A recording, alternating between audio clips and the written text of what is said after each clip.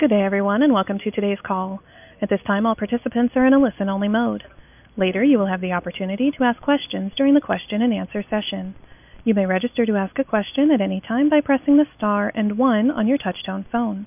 Please note this call is being recorded. It is now my pleasure to turn today's program over to Tom Wallen, Editor-in-Chief at Energy Intelligence. Please go ahead, sir. Thank you, and hello everyone, and welcome to our January virtual roundtable. The title of this discussion today is The Challenge of the Lower for Longer Oil Price Outlook.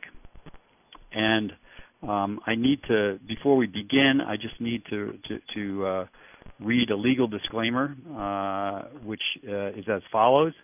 The information and views conveyed by Energy Intelligence on the call shall not be considered as advice, recommendation, representation, or endorsement, and should not be relied on in connection with any business or investment decision. Any use of such information by any person or organization is at such person's or organization's sole risk. Okay, with that out of the way, let's get started here. I think there's no question that the oil industry faces a truly daunting year. And today we're going to examine what lies ahead in what is widely expected to be a lower for longer oil price environment. Today I'm joined by two of our in-house experts to explore these issues. We're going to hear from Jim Washer, who is the editor of Petroleum Intelligence Weekly and also the London bureau chief at Energy Intelligence. And we're also going to hear from David Kirsch, who is the managing director of our research and advisory group. And in terms of the format today, we'll talk among the three of us for about 20 minutes or so, and then we'll open it up to your questions.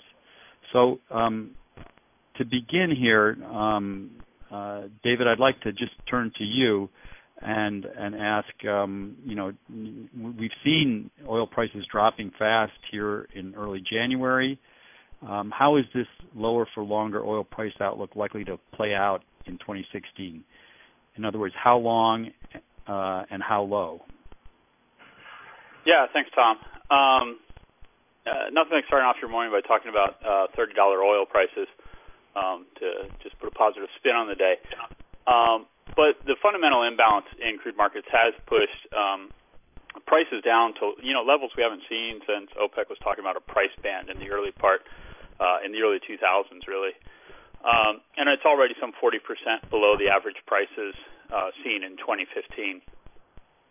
Really, rising supplies continue to outpace incremental demand growth, and the strengthening global economic headwinds don't provide much hope for a so-called natural rebalancing of the markets in 2016.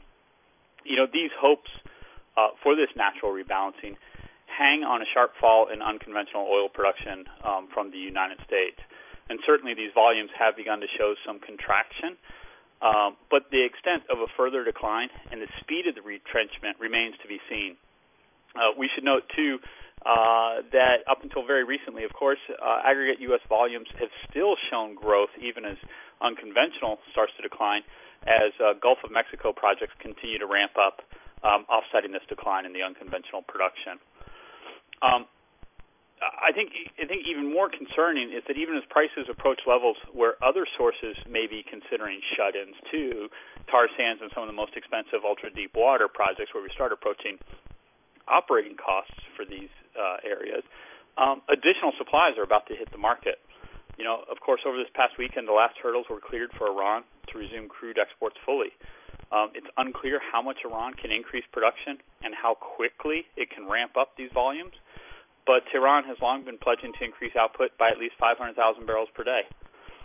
This will largely offset any expected decline in U.S. unconventional output and potentially add further to already bloated global inventories. And with the overhang in global crude stocks, even an immediate rebalancing in prompt markets will take some time to translate into appreciable and durable fundamental support for prices. How low can prices go is unfortunately an open question. The fundamental trends behind the collapse remain very much in place as prompt supplies continue to run ahead of demand. Indications that U.S. unconventional production, as I noted, are finally beginning to reverse trend and decline are more than offset by the Iranian exports. Put simply, there is no established floor in the current market and no fundamental support for markets. Duration is also somewhat uncertain, but the inventory overhang, which we estimate to be in excess of 150 million barrels in OECD stocks alone, will also keep a damper on prices once fundamentals begin to come into balance. I think with this combination, we see a scant prospect, actually, for a durable price recovery in 2016 if the market is left to rebalance on its own, or so to say, again, naturally. Okay, thanks, David. Well, Jim, turning to you, what do the resulting financial pressures mean for oil companies, particularly major international oil companies who are presumably the best able to handle the challenges? And also, maybe you could comment a little bit on what companies are most at risk. Thanks, Tom. Good day, everyone. Well, I suppose the conventional wisdom is that an oil price downturn draws investors towards the integrated majors. They're the classic defensive low oil price play. They have the stronger balance sheets. They have integration, downstream and chemicals businesses, which can offset the hit on upstream earnings from lower prices. And all that remains true to an extent. But I think the majors are also, the majors are likely to weather the downturn better than a lot of companies in the independent sector, but I think it will also expose weaknesses and mistakes in the way they've run their operations in the past. They allowed costs to get out of control in the frenzy of project sanctioning and development that you saw under $100 oil, and they're now trying to rebase their businesses at a lower oil price. They've been talking about $60 per barrel as a kind of new normal break-even price, but that looks frankly a long way off at the price we've got at the moment. So they're focused on capital and operational efficiency, but they're also committed to maintaining dividends, and that's becoming an increasingly difficult circle to square. They were already borrowing to pay dividends last year, and with negative cash flow expected across the majors this year, this situation is going to get worse, and it's something that the rating agencies are keeping a very close eye on. Only one company has bit the bullet so far, which is Eni. They cut the dividend last year, but I think others may have to follow suit. So that's the short-term pressure, but there are also some long-term issues. The majors are cutting capital investment, they're deferring projects, they're doing less exploration. Now that helps balance the books in the short term, but it stores up trouble for the future because you're not refreshing and advancing your inventory of resources to replace declining output for your existing production base.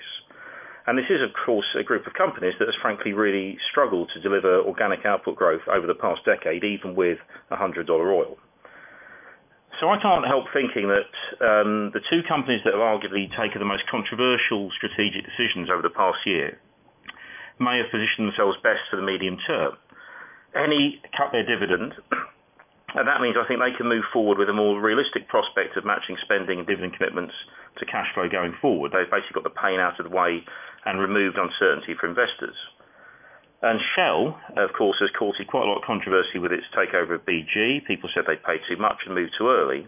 But what they've definitely done is given themselves some investment options and a choice of growth projects to pick from, which, of course, not many of their peers are going to have given the cuts they're making to capital spending. Thanks, Jim. David, what about the oil-producing countries? I mean, they're also under a huge amount of pressure due to the plunge in oil revenue for their economies. What are the greatest vulnerabilities these countries face? Which ones are most at risk, and how do you see the year playing out for them?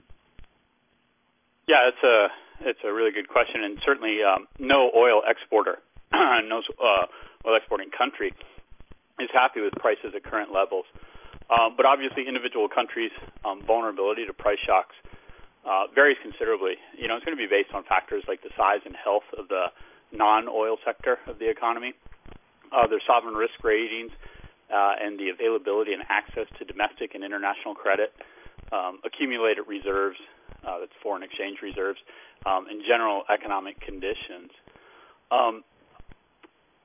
But one of the things that we see in common with all of these countries is, for most of the major oil exporting states, the response in 2015 had been largely one of muddling through. And perhaps they were buoyed by relatively strong prices seen in the first half of the year, and perhaps also by hopes or expectations of a durable price recovery by the end of 2015, which unfortunately didn't materialize. But most of these countries enacted only marginal spending cuts, preferring to build up debt or draw down reserves to cover spending gaps. Unfortunately, for many of these exporting states, their non-oil economies are also very heavily commodity dependent. And prices for metals and agricultural goods have also gone through a dramatic slump as well, reflecting the worsening overall global economic environment. And the forecast is not encouraging. Already the base IMF outlook for 2016 calls for world growth to be less than 3%. In essence, this is a technical global recession. The combination of these conditions has forced governments to adapt far more conservative revenue estimates for 2016. And the worsening oil market already this month has prompted some downward revisions to government budget plans. Now this reversal, or this in essence is a reversal of a decade-long fiscal expansion in many of these states, and it's going to be painful both economically and politically. Further and deeper reforms are expected, going beyond simple spending cuts, and these are going to range from the orthodox, which is the spending and subsidy cuts being pursued in the Gulf Arab states, to some of the more creative. And we've seen attempts by countries like Angola and Kazakhstan to devalue their currency to boost the local value of their exports. Other countries, particularly those like Venezuela, that face severe economic difficulties even before the price fall, are likely headed for collapse. There is a bit of conventional wisdom in the oil industry that these lower prices tend to lead to improvements in entry terms and other investment conditions. But this is actually a very ambiguous result.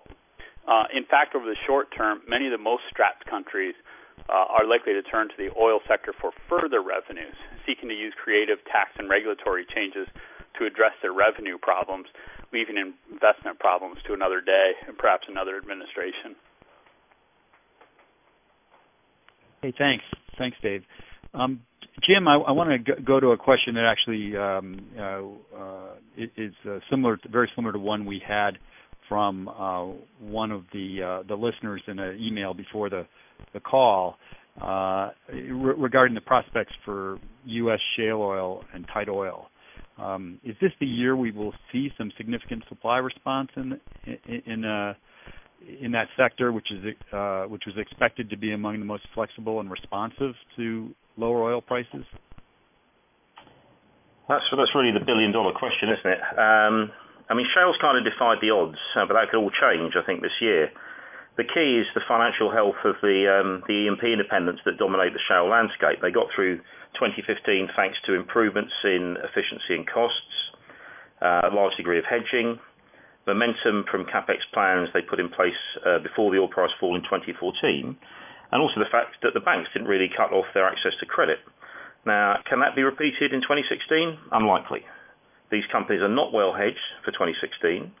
They're basically throwing every dollar of free cash flow at repaying debt, and we are starting to see some bankruptcies. I think there were 40 smaller US oil and gas firms who filed for bankruptcy last year, mainly minnows and less well-known names, but these issues with credit quality are starting to creep up the food chain to some of the larger E&Ps. A mild winter and low gas prices aren't helping either, and when banks come to redetermine lending facilities again in April, they may seriously cut credit lines to the sector. So a lot more US independents are expected to file for bankruptcy this year if oil prices don't improve, but will that drive the big supply response everyone's looking for? Well, perhaps not as much as we think. Most companies that go under file for Chapter 11 bankruptcy, which means operations are kept going in some fashion as debts are settled. But that process takes a while. In cases where assets are liquidated, buyers would presumably have more cash than the previous owners to keep activity going. But of course they would not dump funds into loss-making operations, so production would likely be left to decline until oil prices improve. But more importantly, the companies that are under the most distress don't actually produce that much. The analysts estimate that output from public E&P firms outside the top 50 producers is around 10% of US output, or around 900,000 barrels per day. And within that, there is a wide-ranging company quality, and those with the most debt typically hold the worst shale assets. So instead of looking at these independents, perhaps the more important thing to look at is some of these companies at the top of the market, bigger firms like ConocoPhillips, Hess, and Anadarko, as well as majors like Exxon, Mobil, and Chevron. These companies, as we said, are under severe financial pressure as well. Even when oil prices were closer to $45 a barrel, Conoco and Hess said US shale output would decline this year as they cut funding due to the severely depressed price environment. So I think the critical thing to look out for in the next few weeks is what the top US producers have to say in earnings calls about how they will address US onshore investment in a $30 oil world and how they expect production to respond. And presumably, if they say they're cutting back in a major way, that would, in your mind, signal that we're going to see a steeper drop, a much steeper drop. Is that the logic? Yeah, I think so. Okay. Thanks, Jim.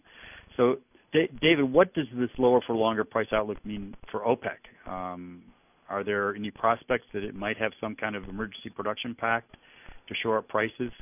Or, does OPEC really matter anymore? What do you think? Yeah, I think OPEC does still matter.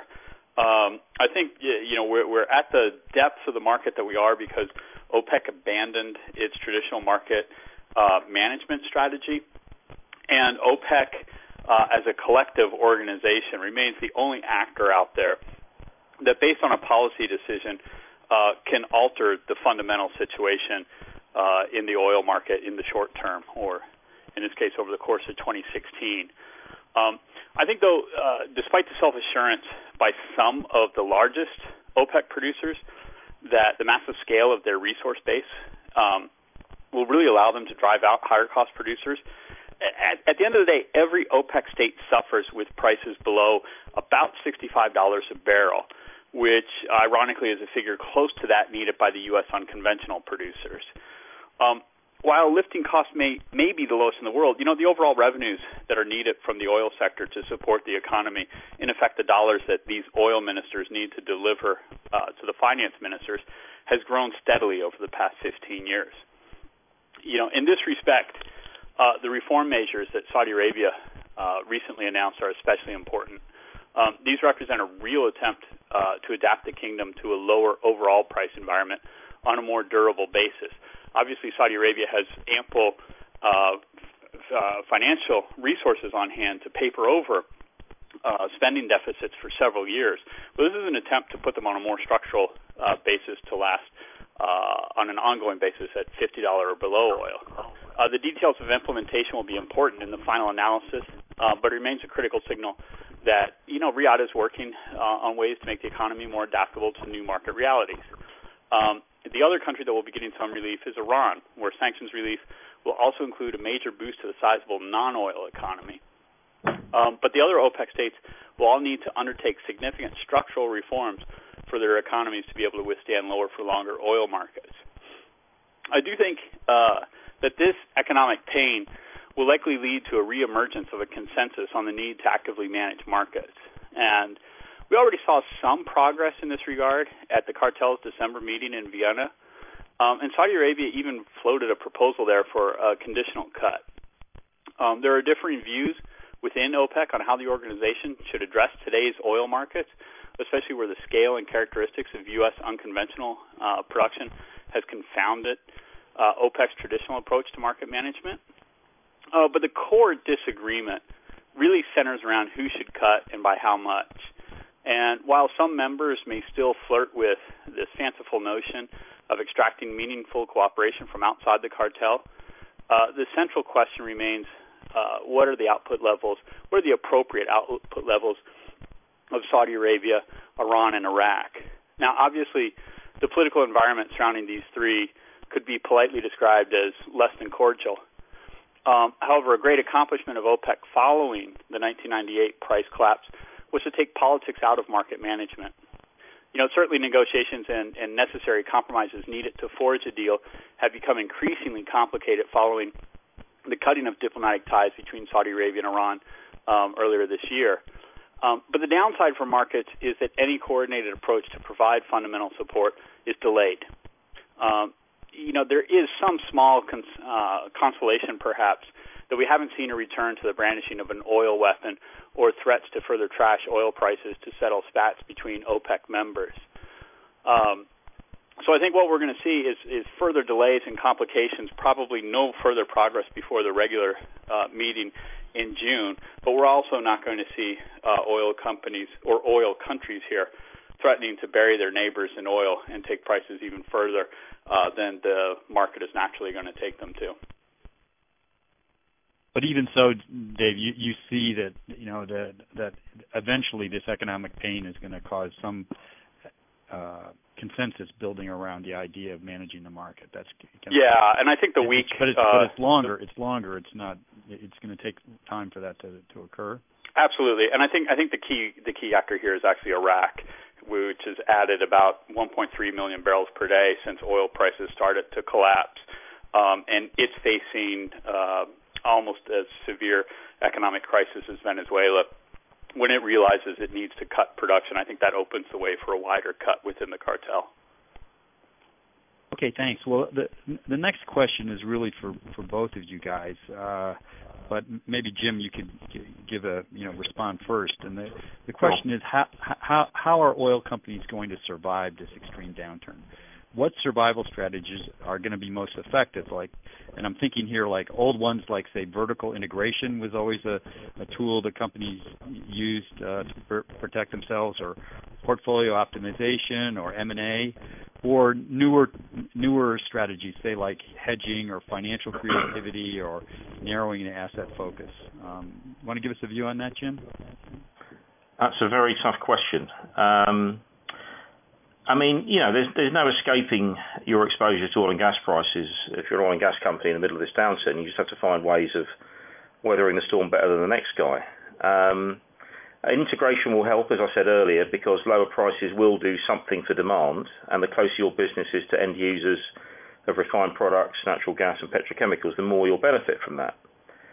But I also think oil company management teams have to hold their nerve and be prepared to take some difficult decisions. And I come back to the point I made earlier about dividends.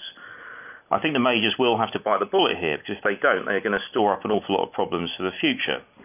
You look at what they're sacrificing just to sustain dividends. They're cutting capex, and they're laying off staff, and the knock-on effect on staffing levels in oilfield services, for example, has been horrendous. And this has an impact on the industry's technical capacity going forward and its ability to deliver new projects and new production as and when there is sufficient price recovery or relief on cost to allow those projects to go forward.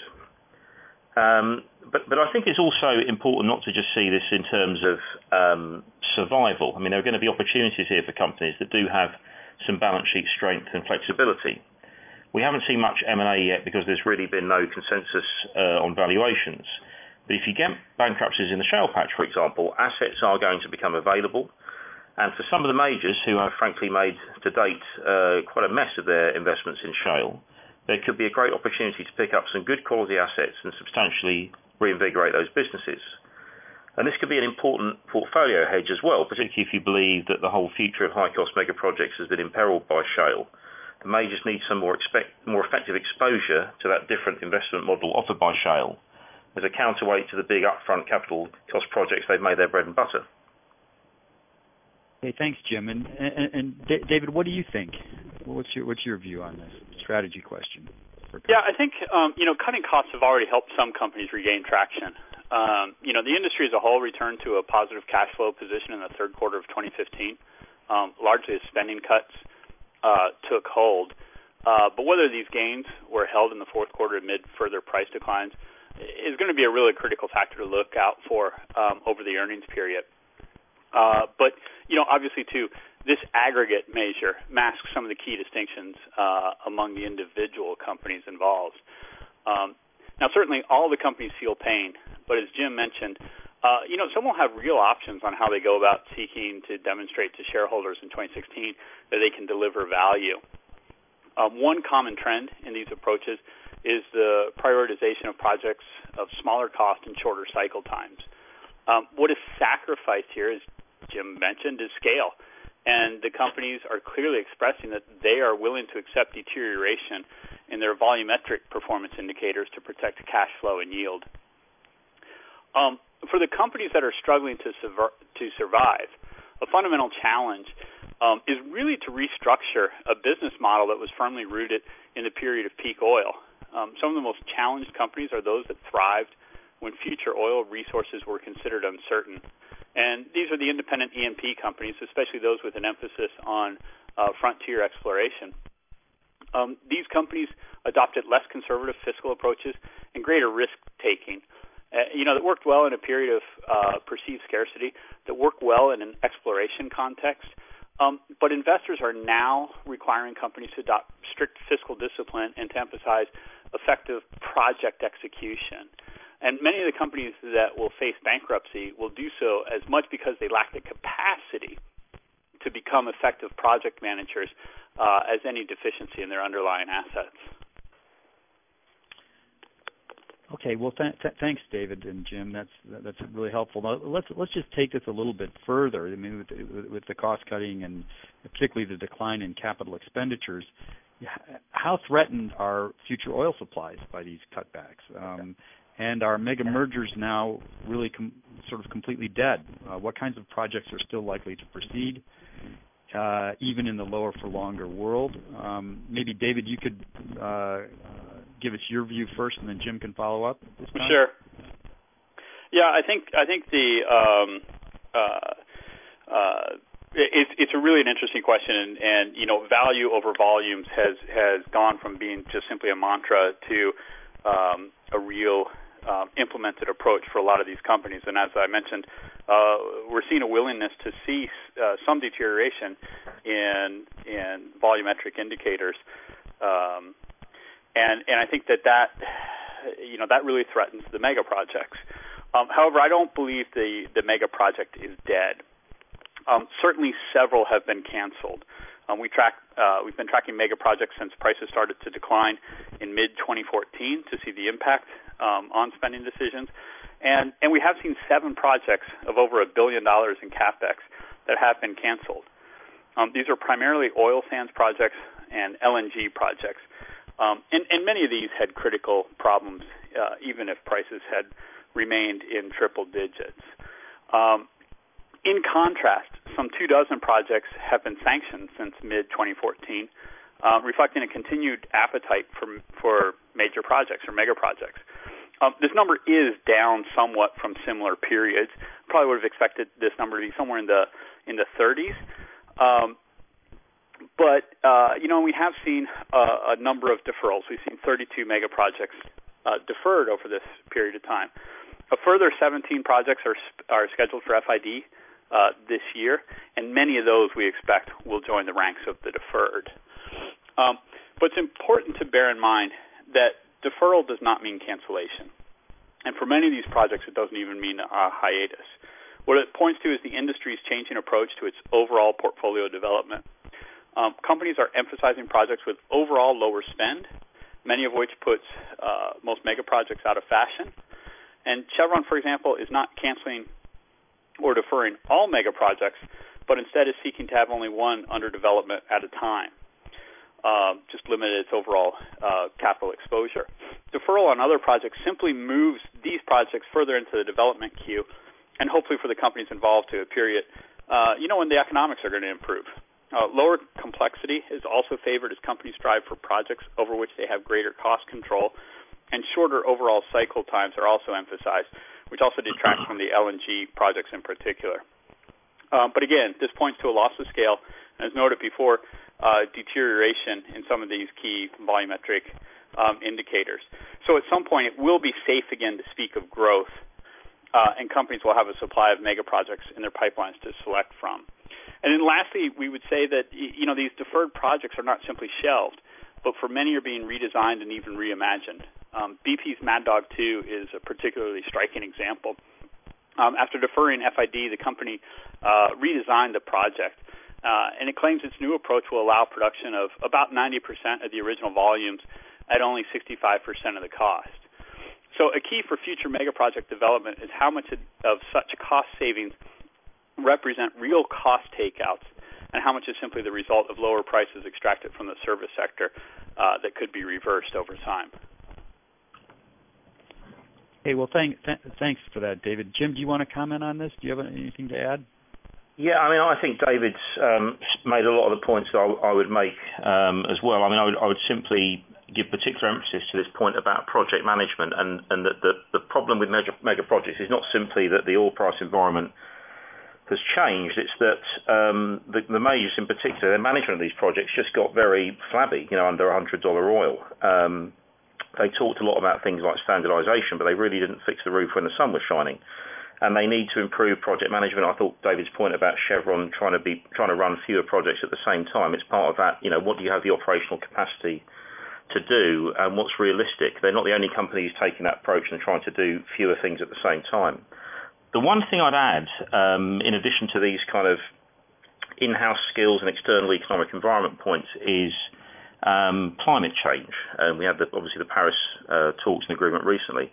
That is also going to be a factor for some of these projects, because a lot of the things that companies have been talking about very enthusiastically over the last decade, the oil sands in the Arctic, are kind of in the crosshairs of this sort of legislation and the environmental movement. And if you have to deal with a serious level of carbon pricing, for example, in addition to the existing cost pressures and uncertainties, it's hard to see some of these major projects advancing.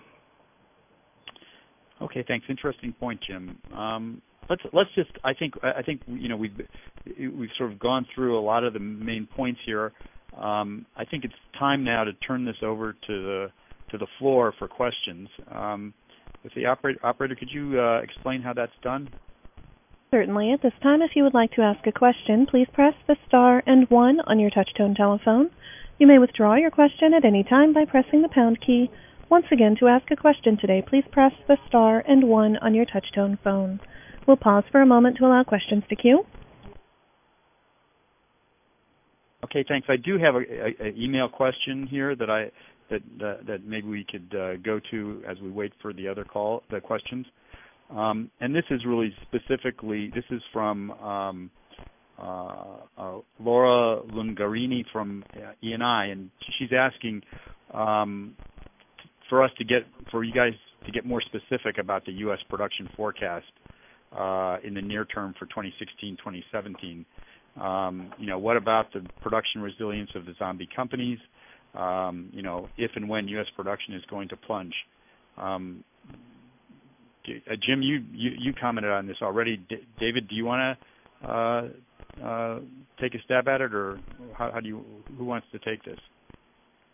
Yeah, I think the difficulty in addressing this question and precisely when are volumes going to go down and by how much, or we've seen that they're already going down, but how quickly will that accelerate? It becomes a difficult question because it's really, at the end of the day, it's a question of corporate analysis. How strong are these companies, and what are the approaches that they have out there? And it's also a question of the bank redeterminations. We had all expected that significant credit to these companies would be drying up in the third quarter of last year, but we saw really only marginal decreases in the credit availability for these companies. Jim, I think, pointed out a lot of the reasons why we should not expect that result again in the spring redeterminations. And I think we're going to start seeing a spread of bankruptcies through the patch at that point. I think, this is also an important element, too, because we had anticipated that there should be a wave of consolidation through M&A in the shale sector, and particularly as some of those larger companies, the ConocoPhillips, the Anadarkos, the Hesses, as we discussed, really consolidate their positions around their core shale assets. I think what we're starting to see is it's not just that there had not been a consensus upon valuations, but it's also a sense that these bankruptcies are coming, and so these companies can be more selective in when they make those acquisitions. So if you pick them up after the bankruptcy assets, they're not laden with the same type of debt issues if you acquired them ahead of time. Now that's important because that will adjust the overall project economics for the companies that acquire them. And so, I don't have a great number to say, yes, it's going to fall by 300,000 in the first quarter, 300,000 in the second quarter. We do know the trajectory is down, but how it ultimately plays out when it levels out, too, is going to be dependent upon how this debt bomb, as we've called it, unravels or explodes in the U.S. unconventional sector this year. And it's also just, I think, a matter of the uncertainty about the economics of shale oil and tight oil. We don't know enough about how this technology is too new. The business model is new. It's very hard to predict. Yeah, and I think a core point there is what's been happening with the inventory of drilled but uncompleted wells. We had expected that to remain untouched until oil prices recovered to, say, $50 a barrel. But instead what we're seeing is some companies are completing those wells just to generate, it will be negative cash flow, but it's enough for them to service their debt. And that's how they've been able to stay afloat for so long. So you're right, it's the business model, the geology, but also the business model of the sectors is we're still exploring. Yeah, it's untested. Okay, well, are there other questions from the floor we can take up? We have no phone questions at this time, but as a reminder, if you would like to ask a question today, please press the star and 1 on your touch-tone phone. Okay, I'm just looking at the time here. We have a little bit more time left, and Jim and David, I do have a couple of other questions that I thought we could go to. We haven't really gone into natural gas very much here, and I just wondered, what does this oil market outlook mean for natural gas, and particularly for LNG? You want to comment on that, Jim? Sure. Yeah. I mean, the gas market was in bad shape even before the oil price downturn, thanks to the shale boom in the States, obviously, but also other new supply sources emerging globally, coal bed, methane-backed LNG in Australia, for example, and all of this has added to a glut in the LNG sector, which is now seen extending into the early 2020s. As with all markets, there's been issues on the demand side, slowing demand in Asia. We saw all of North Asia's big LNG consumers buying less LNG last year. China was a particular disappointment. There are some pockets of promising new demand in Southeast Asia and the Middle East, but all relatively minor. For the LNG sector, a lower for longer oil price outlook has two basic impacts.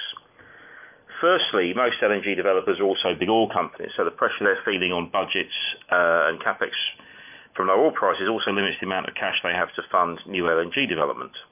There's been a major slowdown in final investment decisions for new LNG projects going back a couple of years now, partly also because of the standoff between buyers and sellers over new pricing models. Last year, we only saw a few projects sanctioned in the US, and there was, I think, a floating LNG scheme in Cameroon as well. And this freeze or slowdown in FIDs is likely to persist this year. There's, again, a few penciled in, I think a couple in Canada, the Shell and Petronas schemes in British Columbia, Lake Charles in the US, and Eni's floating LNG scheme in Mozambique. But I don't think we should really feel that confident that all these are going to go ahead. The other impact is really on the sort of economics of current LNG supply, since most traditional long-term contracts in Asia are oil indexed. So prices in Asia have tanked, and in doing so, they've robbed hub-linked US LNG of its theoretical price advantage over these traditional oil-linked volumes. So it's possible, amid all the fanfare about the start of US LNG exports this year, that some of this new export capacity won't actually deliver an awful lot of LNG, since the economics into markets like Asia don't really work at the moment. The big question is how much of that LNG, that US LNG, ends up in Europe, which has ample spare regas capacity and well-developed trading hubs. And that, of course, depending on how much turns up in Europe, could have a big knock-on effect on existing pipeline suppliers like Russia. Okay, well, maybe we should just check and see if we have any other questions from the floor at this time. Is there anything, operators, or anything? Any questions you have? We do have no questions at this time. Okay. Well, David, let's wrap it up with one last question to you then. Basically, what does all of this mean for Saudi Arabia, and to what extent is the proposed privatization program for Saudi Aramco can that be seen as a response to the current situation? Oh yeah, Saudi Arabia certainly faces some real challenges. And it's had some economic challenges for decades that it's been able to paper over with high oil prices. it's going to be much more difficult for it to do that. And last year the kingdom got through by drawing down extensively on its foreign reserves. It still has over $500 billion in the bank, so we don't need to worry too much about Saudi Arabia. But Saudi Arabia's drawdown last year represented a sum greater than what Nigeria had at the beginning of 2015. So it was a massive drawdown of capital here. As noted earlier, the reforms underway are an attempt to put the economy on a footing better able to sustain lower oil prices. But of course, the reforms come at some political cost, especially in a period when succession and regional events are already challenging the political dynamics in the kingdom. I'd say to a certain extent, the prospect of the Saudi Aramco IPO, to be listed on the Saudi exchange and likely only open to Saudi investors, is a small reward for Saudis who want to see,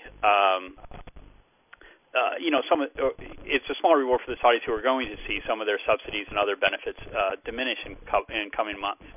But this is about reform and restructuring of the overall economy. It's not a short-term measure to cover a spending gap. The kingdom has ample reserves and recourse to additional lending for those purposes.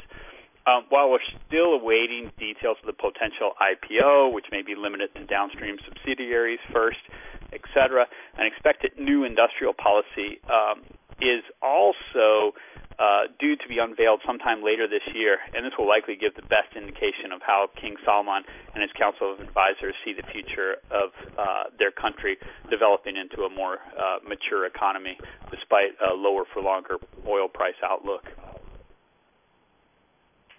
Okay, well, so there is a connection here between the privatization, but it's or IPO, but it's really more about these longer-term kind of industrial policy, economic transformation. Yeah, I think it's related to how you want to address this further, what we would call secondary or tertiary economic reforms in Saudi Arabia that they've probably thought about for a long time, but had been considered to be politically taboo. The oil price pain removes a lot of these restraints, clears the way for some more creative action to address these things, and we'll see what further progress, if any, can be made, not just in Saudi Arabia, but throughout the GCC states. Yeah, and I guess it is a really lower for longer strategy on the part of Saudi Arabia. Right. Yeah. So, any last questions from the floor before we wrap it up?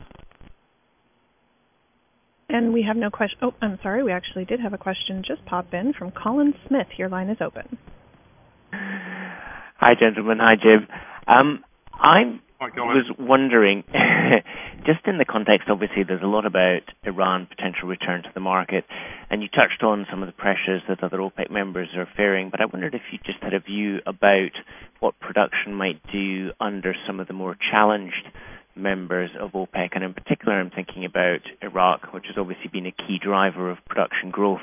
You may or may not have seen the Ganel statement today, which I think makes it pretty clear that there is effectively not going to be much, if any, capex, and underlying depletion there is probably about 15% or so in the KRI regions, and I hear that the large companies involved in southern Iraq are not receiving their full allocation at the moment either, and obviously there are well-documented reports of the Iraqi government seeking to cut development budgets. So I'm just curious if you have a view or insight as to what you think actually may happen to Iraq's production capacity over the course of this year and beyond. Yeah, that's a great question. I think Iraq presents a particularly striking example, and this is why I think it's actually at the center of OPEC's debate here. It's added about 1.3 million barrels per day in production since July of 2014, a little bit more than that now. And it was expected in 2016 to only show modest growth, if any. And the reason that's important is Iraq made it through 2015 to the extent that it did only because it had that substantial volume increase. Now, the country is facing some severe economic pressures, and without that production increase or that magnitude of a production increase, or even as you rightly mentioned, the prospects of a slight production decrease, is going to face some truly challenging economic conditions this year. I think what's really instructive is when we look at the position Saudi Arabia was in 1998. In 98, the kingdom actually was technically insolvent. And it was at that moment that Saudi Arabia decided that it's going to give up market share for higher prices. When Iraq reaches a similar conclusion and is facing similar pressures, that I think really opens up the door for a wider deal within OPEC on how do you divvy up a substantial cut. What Baghdad is going to realize is this natural attrition that could amount to a couple 100,000 barrels per day, 100, 200,000 barrels per day, is not going to rebalance markets. OPEC probably needs to take 1.5 million barrels off the market to simply balance, and probably 3 to really support markets durably. And Iraq cannot do that alone. It's going to have to go through that same lesson that Saudi Arabia learned in 98. And when those 3 can reach a consensus there, then you'll see a durable, or you'll see a political consensus emerge for a reactive or a return to active market management. Okay, thanks, David. I think folks, I'm sorry, but this is about all we have time for today. And I thank you for joining us. And we're going to be doing this again probably mid-February, and we'll send you information about our next virtual roundtable. But thanks for joining us, and Jim and David, thanks for your comments. Really appreciate them. So with that, I'll close off the call. Thanks a lot. Thank you.